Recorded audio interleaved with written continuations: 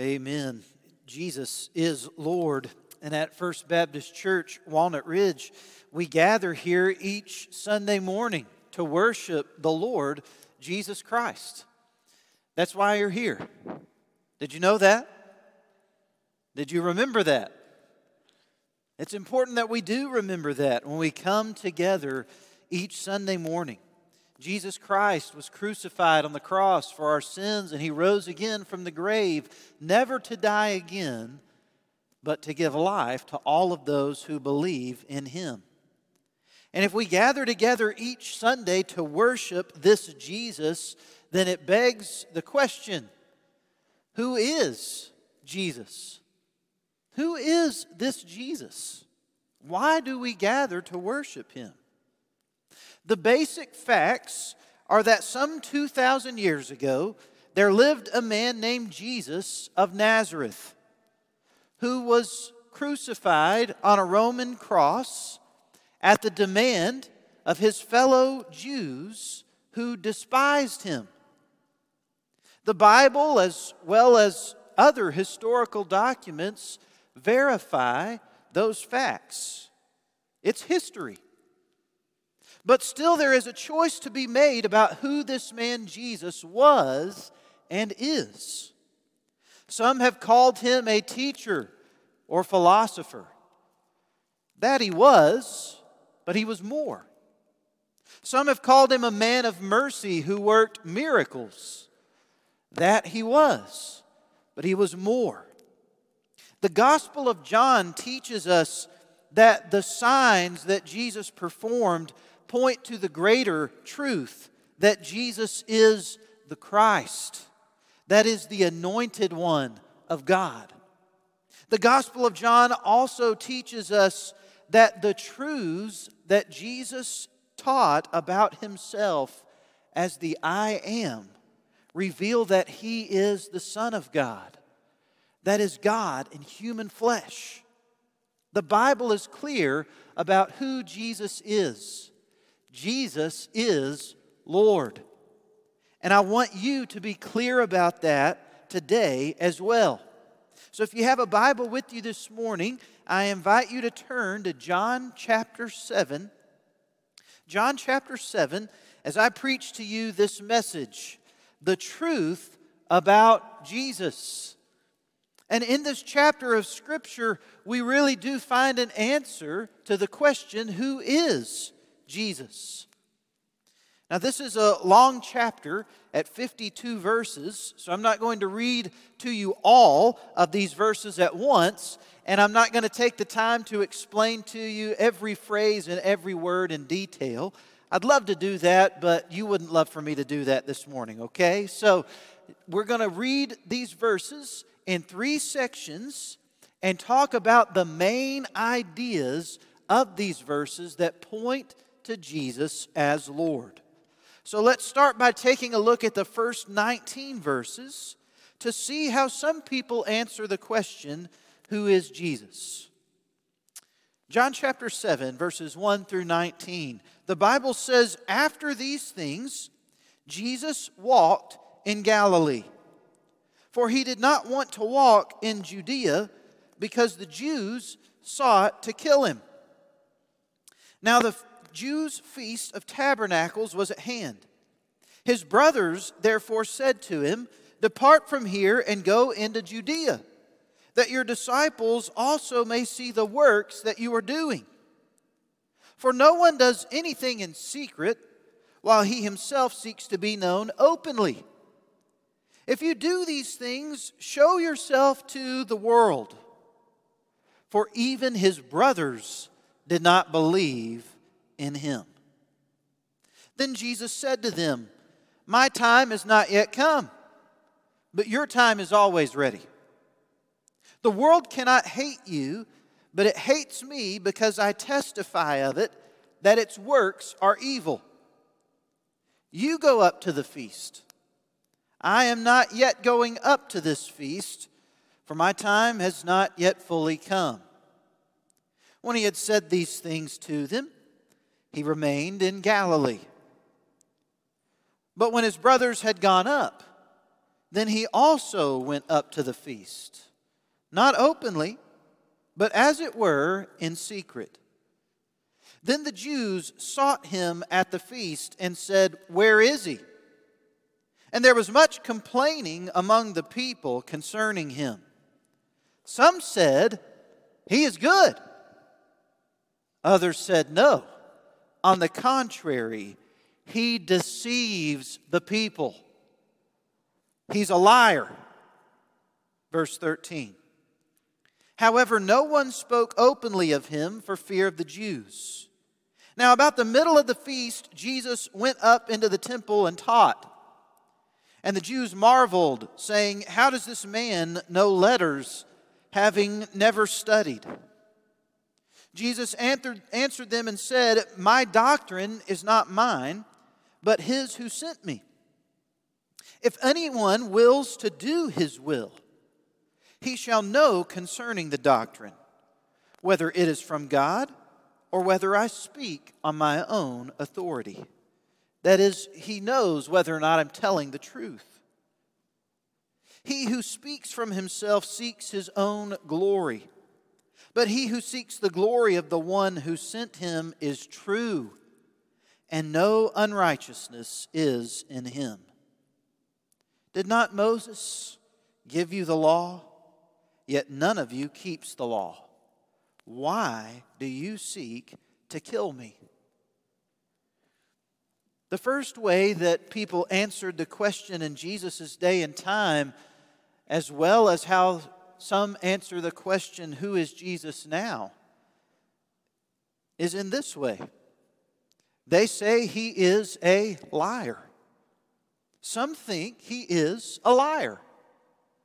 And I want you to take note of the people who thought Jesus was a liar in the verses that we just read. At the beginning of chapter 7 and verses 1 through 9, Jesus is having an interaction with his brothers, flesh and blood brothers, at least half brothers, sons of Mary and Joseph. You remember Jesus was supernaturally placed in Mary's womb by the Holy Spirit. Joseph raised Jesus on this earth, no doubt, but God is Jesus' father. Mary was his mother. Joseph and Mary evidently had other children later on, some of whom were boys. We know later on in the New Testament, one of them's names was Jacob, better known as James, according to the Greek version of the Scriptures. But what's so interesting to note is that these brothers of Jesus did not believe him. And at first you might kind of think that's kind of hard to fathom. They grew up in the house with Jesus. Jesus was perfect. He obeyed his parents all the time. In fact, the one time when he did get lost, it was his parents who were in the wrong and not him. But could you put yourself into that household for just a few moments with me? How many of you are younger siblings? Younger siblings? All right, guys, making sure Sam raised his hand for Bill's sake back there. Good to see you guys this morning. You younger siblings know what it's like to have an older sibling, don't you? How many of you who are younger siblings have perfect older siblings? Sam, now's the opportunity. Yeah, buddy. The truth is, none of us are perfect. But hey, listen to me. Sometimes in households, the older sibling kind of sets the bar, and they set it really high. In Jesus' household, living with Joseph and Mary and his brothers, this was the norm too. But it was a little bit different. Because unlike those of you who are younger siblings, who it seemed like your older brothers or older sisters were perfect and they could do no wrong and you did everything wrong, Jesus actually did everything right all of the time. Could you imagine how annoying that would have been as a younger sibling? And as time went on, Jesus went out and began to teach and to preach as a traveling rabbi. And word began to reach your ears that this perfect brother was working miracles and was confounding the Jewish leaders. I'm not sure exactly what all the interactions would have been like in that household. But at some point, Jesus' brothers decided, man, we're not going to listen to him. It says pretty plainly in verse 5, even his brothers did not believe in him. His brothers did not believe in him because they thought he was a fraud, a fake, a deceiver. Jesus, if you really are the Son of God, if all these stories that Mom has told us about you being placed in her womb supernaturally by the power of the Holy Spirit are true, then how about you go up to Jerusalem to the feast and you prove it to everybody once and for all? But no, you're not going to do it. You're still going to be traveling around and we're still going to have to take care of Mom. You're still not going to give us a bunch of money and take care of us like you could. If you really are this Messiah that's come to set us free, then why are we living as the sons of a poor carpenter who passed away? It would have been a challenge in Jesus' household. His own brothers didn't believe him. And it wasn't just that Jesus' brothers didn't believe him, but Jesus' own people, the Jews, did not believe in him. Now, some of them said he's good. We see that in verse 12. But others said, on the contrary, he deceives the people. That is, he is a liar. He is not telling the truth. He is tricking people into following him so that he can get a big reputation and manipulate them to do whatever he wants. Some people think that Jesus is a liar. They thought it back then, and they think it today too. They hear the words of Jesus from the New Testament in John chapter 14, verse 6, where Jesus said, I am the way, the truth, and the life. No man comes to the Father except through me. And they go, well, Jesus, that's a little narrow-minded, isn't it? I mean, aren't there multiple ways to God? Who is Jesus to say that he's the only way to God? Who is Jesus to say that he's the only truth? After all, maybe Jesus is truth for you, but he's not truth for me. Who is Jesus to say that he is the life? I know a lot of people that live their life without Jesus and apart from Jesus. Who does this guy really think he is? But Jesus was telling the truth because he is the truth.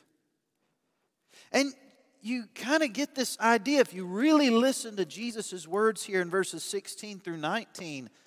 Jesus didn't come saying he was the way, the truth, and the life because he made that stuff up. He came saying he was the way, the truth, and the life because his Father sent him to this earth to be the way, the truth, and the life. In fact, he's telling the crowds, guys, listen to me. If I was just making this stuff up to give myself a platform to stand on, then you could throw me off of my soapbox. Then you could disregard me as a liar. But I'm telling you the things that the one who sent me to tell you. The Father in heaven sent me. I'm his son. There's no way around it. I can't deny it. Though Jesus never said these words, I am God, specifically in the New Testament, every time he teaches about who he is as the Son of God in human flesh, the one sent from above to seek and to save the lost, the I am, he is equating himself with God in heaven, showing who he is. But yet some don't believe. They think he's a liar, that he didn't teach the truth, that he's a fraud, that he's a fake. And it was because Jesus preached the truth, that he was the truth, that those who grew jealous of his reputation, of his legitimate power and real authority, decided to destroy him, made a plot to kill him. And Jesus knew of this plot. "Why do you seek to kill me?" he asked in verse 19. And that brings us to the second section of chapter 7 in verses 20 through 36. The people answered and said, "You have a demon. Who is seeking to kill you?" Jesus answered and said to them, "I did one work, and you all marvel." And Jesus is referring here to the work that he had done earlier in John's Gospel, in John chapter 5, when he healed the man on the Sabbath day. The man who was lame and could not walk, that had been laying there by the pool of Bethesda. Jesus simply said, "I say to you, get up, pick up your pallet and walk." And the man walked on the Sabbath day. Jesus went on to say in verse 22, "Moses therefore gave you circumcision, a sign of the covenant, not that it is from Moses, but from the fathers. And you circumcise a man on the Sabbath day." Now, I need you to understand this so you know what Jesus is talking about. In the Old Testament, God commanded His people, the Israelites, to circumcise their baby boys on the 8th day. It was a sign that God had set them apart to be His people. It might sound like a weird sign to you, but that's what God told His people to do. God also gave His people the commandment that they were to honor Him on the Sabbath day by honoring the Sabbath day and keeping it holy. That is, on the 7th day of the week, Saturday, the day that God had rested from His work when He created this world, the people weren't supposed to do any work on the Sabbath day. They were supposed to rest, just like God had rested. In order to keep God's law, they had to circumcise their boys on the Sabbath day, if that was the 8th day after which they had been born. And Jesus is giving them this idea. If you work on the Sabbath day by circumcising your children, your baby boys, then why in the world are you complaining that I helped a man walk on the Sabbath day? Verse 23, now you're going to understand his question. If a man receives circumcision on the Sabbath so that the law of Moses should not be broken, are you angry with me because I made a man completely well on the Sabbath day? Do not judge according to appearance, but judge with righteous judgment. In other words, Jesus is saying, I'm not the fraud, you are. I've come to do the will and the work of God, but you're the ones that have built up this facade pretending to do the works of God while you're really just protecting yourself and your reputation. Sinning from your heart, but keeping the letter of the law so that you still look good on the outside. Verse 25. Now some of them from Jerusalem said, "Is this not he whom they seek to kill? But look, he speaks boldly, and they say nothing to him. Do the rulers know indeed that this is truly the Christ? However, we know where this man is from. But when the Christ comes, no one knows where he's from." Then Jesus cried out as he taught in the temple, saying, "You both know me and know where I am from. And I have not come of myself, but he who sent me is true, whom you do not know. But I know him, for I am from him, and he sent me." Therefore they sought to take him, but no one laid a hand on him, because his hour had not yet come. And many of the people believed in him and said, "When the Christ comes, will he do more signs than these which this man has done?" The Pharisees heard the crowd murmuring these things concerning him, and the Pharisees and the chief priests sent officers to take him. Then Jesus said to them, "I shall be with you a little while longer, and then I go to him who sent me.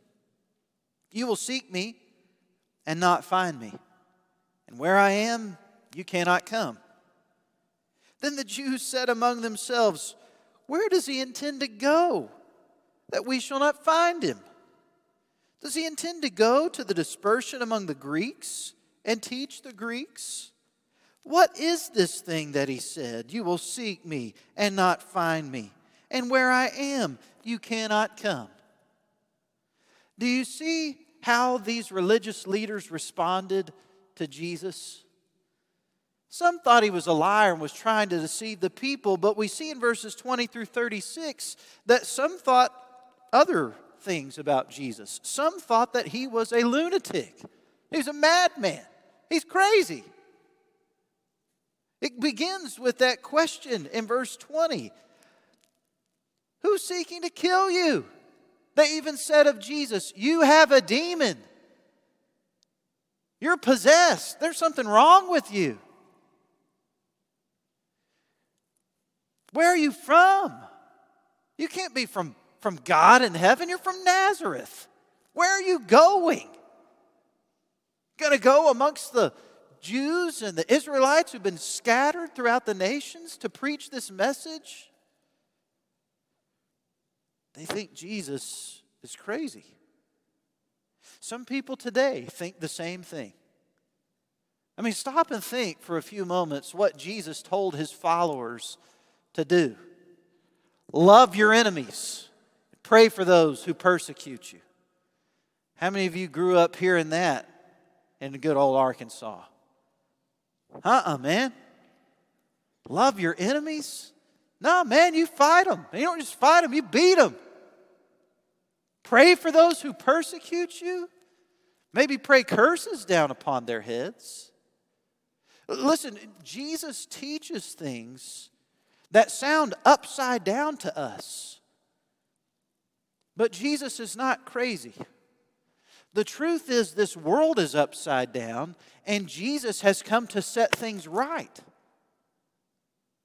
And so when people in this world thought that Jesus was mad, that he was a lunatic because of the things that he said and the things that he taught, really we need to think about it this way. Are we going to listen to a crazy world call the Son of God crazy? Or are we going to listen to the Son of God who came to seek and save the lost in this world, to bring those who are walking in darkness into the light? Some think Jesus is a lunatic. But then there are some who understand truly who Jesus is. And this brings us to the third section of the scripture we read today in verses 37 through 52. On the last day, that great day of the feast, Jesus stood and cried out, saying, "If anyone thirsts, let him come to me and drink. He who believes in me, as the scripture has said, out of his heart will flow rivers of living water." But this he spoke concerning the Spirit, whom those believing in him would receive. For the Holy Spirit was not yet given, because Jesus was not yet glorified. Therefore many from the crowd, when they heard this saying, said, "Truly this is the prophet." Others said, "This is the Christ." But some said, "Will the Christ come out of Galilee? Has not the Scripture said that the Christ comes from the seed of David and from the town of Bethlehem where David was?" So there was a division among the people because of him. Now some of them wanted to take him, but no one laid hands on him. Then the officers came to the chief priests and Pharisees, who said to them, "Why have you not brought him?" The officers answered, "No one ever spoke like this man." Then the Pharisees answered them, "Are you also deceived? Have any of the rulers or the Pharisees believed in him? But this crowd that does not know the law is accursed." Nicodemus, he who came to Jesus by night, earlier in John chapter 3, being one of them, said to them, "Does our law judge a man before it hears him and knows what he's doing?" They answered and said to him, "Are you also from Galilee? Search and look, for no prophet has arisen out of Galilee. Some think Jesus is a liar. Some think Jesus is a lunatic. But some trust Jesus is Lord. And the truth is, that is exactly who Jesus is. It's who He said that He is. As we've read through John chapter 7 today, you've seen various reactions from different groups of people to who Jesus was and to who Jesus is. There are as many different groups of people, if not more, on the face of this planet today who have different perspectives, opinions, and ideas about Jesus. But the Bible is clear. Jesus is Lord. Is that clear in your heart and in your mind? Many of you have heard this expression, Jesus is either liar, lunatic, or Lord, before. I didn't coin this. In fact, it's kind of really difficult for theologians to determine where this idea came from in the first place. But one of those theologians who set this idea into concrete form and fashion with some wonderful words was a man by the name of C.S. Lewis. And he wrote this about trying to decide who Jesus was based upon the presentation of Jesus in the New Testament. C.S. Lewis wrote this: I am trying here to prevent anyone saying the really foolish thing that people often say about Him. I'm ready to accept Jesus as a great moral teacher, but I don't accept His claim to be God. That is the one thing we must not say. A man who was merely a man and said the sort of things Jesus said would not be a great moral teacher. He would either be a lunatic on a level with the man who says that he is a poached egg, or else he would be the devil of hell. You must make your choice. Either this man was and is the Son of God, or else a madman or something worse. You can shut him up for a fool. You can spit at him and kill him as a demon. Or you can fall at his feet and call him Lord and God. But let us not come with any patronizing nonsense about his being a great human teacher. He has not left that open to us, and he did not intend to. We are faced then with a frightening alternative. This man we are talking about either was and is just what he said, or else a lunatic or something worse. Now, it seems to me obvious that he was neither a lunatic or a fiend. And consequently, however strange or terrifying or unlikely it may seem, I have to accept the view that he was and is God. This is who Jesus is. And many in the world do not truly know Him. Jesus was not a deceiver, nor was He delusional. He is divine. He was neither a con artist, nor was He crazy. He is the Christ. Jesus is not a liar, nor is He a lunatic. He is Lord. Jesus is Lord. So my question for you this morning is this: is the Lord Jesus Christ the Lord of your life? And I want you to pay very careful attention to this. I'm not asking you if you think Jesus was a nice guy. I'm not asking you if you think Jesus did one or two miraculous things. I'm not asking you if you think that Jesus was a wise man or a prophet. I am asking you if you have surrendered to Jesus as the Lord that He is. Because understand, thinking that Jesus was a good man or a wise teacher or even a miracle worker is not what the Bible says we are to conclude about Jesus. Hell will be filled with people who think Jesus was kind. Hell will be filled with people who think Jesus had a few good things to say. But heaven is filled only with those who have surrendered their lives to Jesus Christ as Lord. And that's why the Bible teaches in Romans chapter 10, verse 9, that if you confess with your mouth that Jesus is Lord and believe in your heart that God raised him from the dead, you will be saved. So I want to make sure today that you're not just playing the religious game that Jesus' brothers or the religious leaders or the curious crowd in Jesus' day and time played. I want to make sure that you who come together on Sunday mornings to worship the Lord Jesus Christ truly know him as Lord.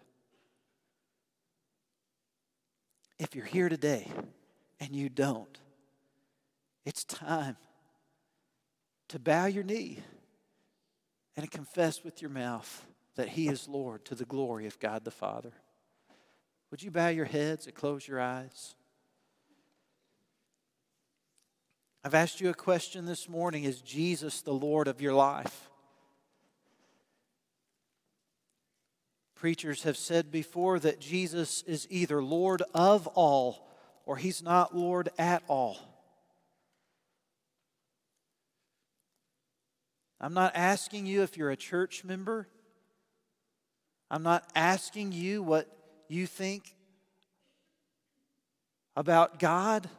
I am asking you, is Jesus the Lord of your life? He is Lord of all. And only those who surrender their lives to him as Lord truly know who he is. Truly will be able to worship him here on this earth and on into eternity. I want you to know Jesus as Lord. And if you're here today and you don't, I want to give you the opportunity to come to know him. I shared with you that passage of Scripture from Romans chapter 10, verse 9 just a few moments ago. I want to share it again with you now. If you confess with your mouth that Jesus is Lord, and if you believe in your heart that God raised him from the dead, you will be saved. You'll experience forgiveness of sin. You'll receive the gift of eternal life. That's what God wants for you. That's why he sent his son, Jesus Christ. That's why I'm preaching to you this morning, because God wants you to know him. And you can know him through his son, Jesus, today.